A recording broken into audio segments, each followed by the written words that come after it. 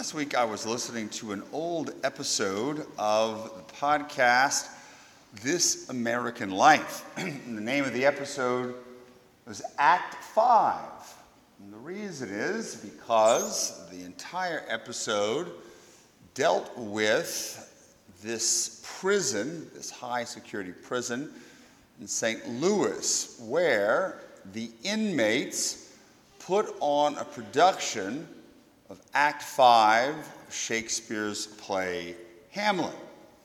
And the guy who was doing the podcast talked about how strange it seemed to go to prison to see the inmates, murderers, thieves, and whatnot, putting on this play. They were not trained actors. However, he said, the performance they put on was one of the most profound he'd ever witnessed. And because, his argument was, that unlike a person who's just an actor who has to imagine what it's like to be one of these characters, these individuals were murderers. Their minds were filled with guilt at times. They could understand in a way that the average person couldn't a dilemma, the struggle that Hamlet faced, the interior guilt that Claudius was racked with. What I found the most interesting in the podcast, and I encourage everyone to listen to it, came at the very, very end. He was talking about the day before the play was supposed to go on. The interviewer realized that he didn't know what crimes these men had committed. I didn't talk about it very, very openly. And so what he did was went to the courthouse and began researching their names, and he was able to see the crimes these men were convicted of. Murder, rape, other completely horrible and terrible crimes. And so he went back and he said, talking to different individuals, and actually you can hear the conversations or excerpts from the conversations, but how do you do this? Reconcile what you did 12 years ago, 20 years ago, with the person you are today, the person who's the actor on stage. And the guys all said the same thing. That's who I was then, but I'm different now. I've changed here in prison. I'm a different person. And so the person who's doing the podcast brings up Hamlet's question, that dilemma, that struggle. Are we forever the prisoner of our actions? What we did a long time ago, does it mean that we're that same person today? And so it's that question that I want us to think about as we look at today's gospel.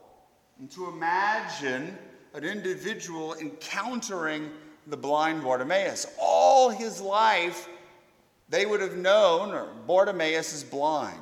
Now, maybe Bartimaeus wasn't blind at first and then became blind, but the individuals who lived in the town and knew who he was knew him as a blind individual. And then all of a sudden, Bartimaeus encounters Jesus, and then he's different. He's a new man. He can see. If you want to take a spiritual view of that, before he was blind, he was living in darkness. The darkness of sin, and then he encounters Jesus, and his eyes open, and he sees the light. But is it possible for other people who knew Bartimaeus to see him in that new light? Or did they always think, yeah, he's the blind guy, the one begging on the side of the road? Or were they able to see him in his transformation? Was he a prisoner of that blindness, or were they able to see the new man? And so I take that gospel passage and apply it to our own lives, myself included. How often we do this, that we refuse to see the person in front of us, but instead we judge them by the box we put them in, on who they were or what they did possibly decades or years ago. That guy, that girl from high school or college who was the jerk, who was the bully, who was the one who was sleeping around, whatever it is. Then years later, you encounter them again, but for you, they're still that same person.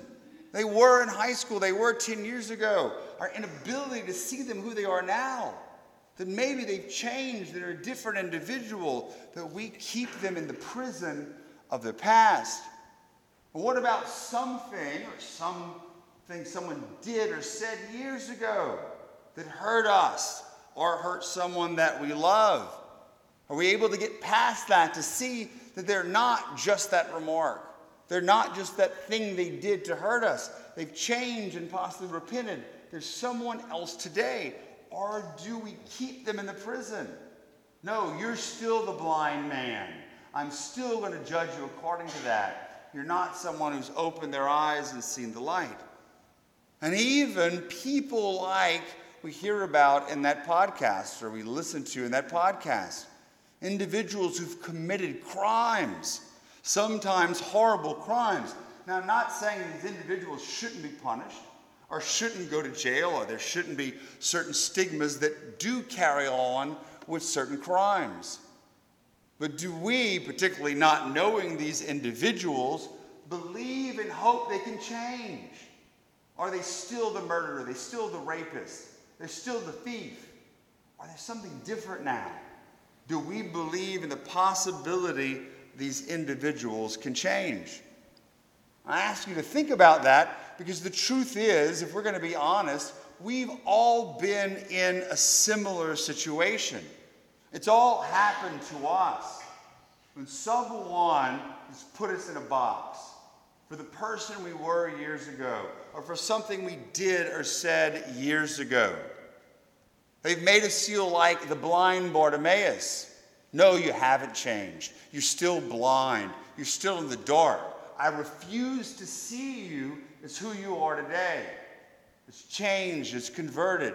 It's someone who can see and someone who has experienced the mercy of the Lord.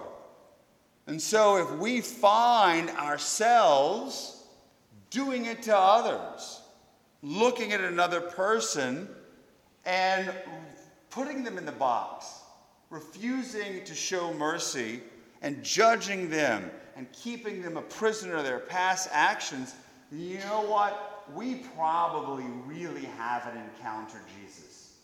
We really haven't encountered his mercy and his healing in the same way that blind Bartimaeus did. Because if we did, we wouldn't act as the judge. We wouldn't keep people in that box. We wouldn't keep them suspended in the past. We would see the possibility of change today. For us to be able to see that in other people and to show that same mercy, we have to have experienced the mercy in our lives. But Jesus offered Bartimaeus what he offered these prisoners, and what he offers to us is freedom. Freedom from the past, freedom from our sins, freedom from those things that dictated our existence. And so we need to be like Christ and offer that same mercy and that same freedom to other people. Allow the past to be the past. The blindness was years ago. See them as they are today. Forgiven, healed, redeemed, freed by Jesus Christ. Amen.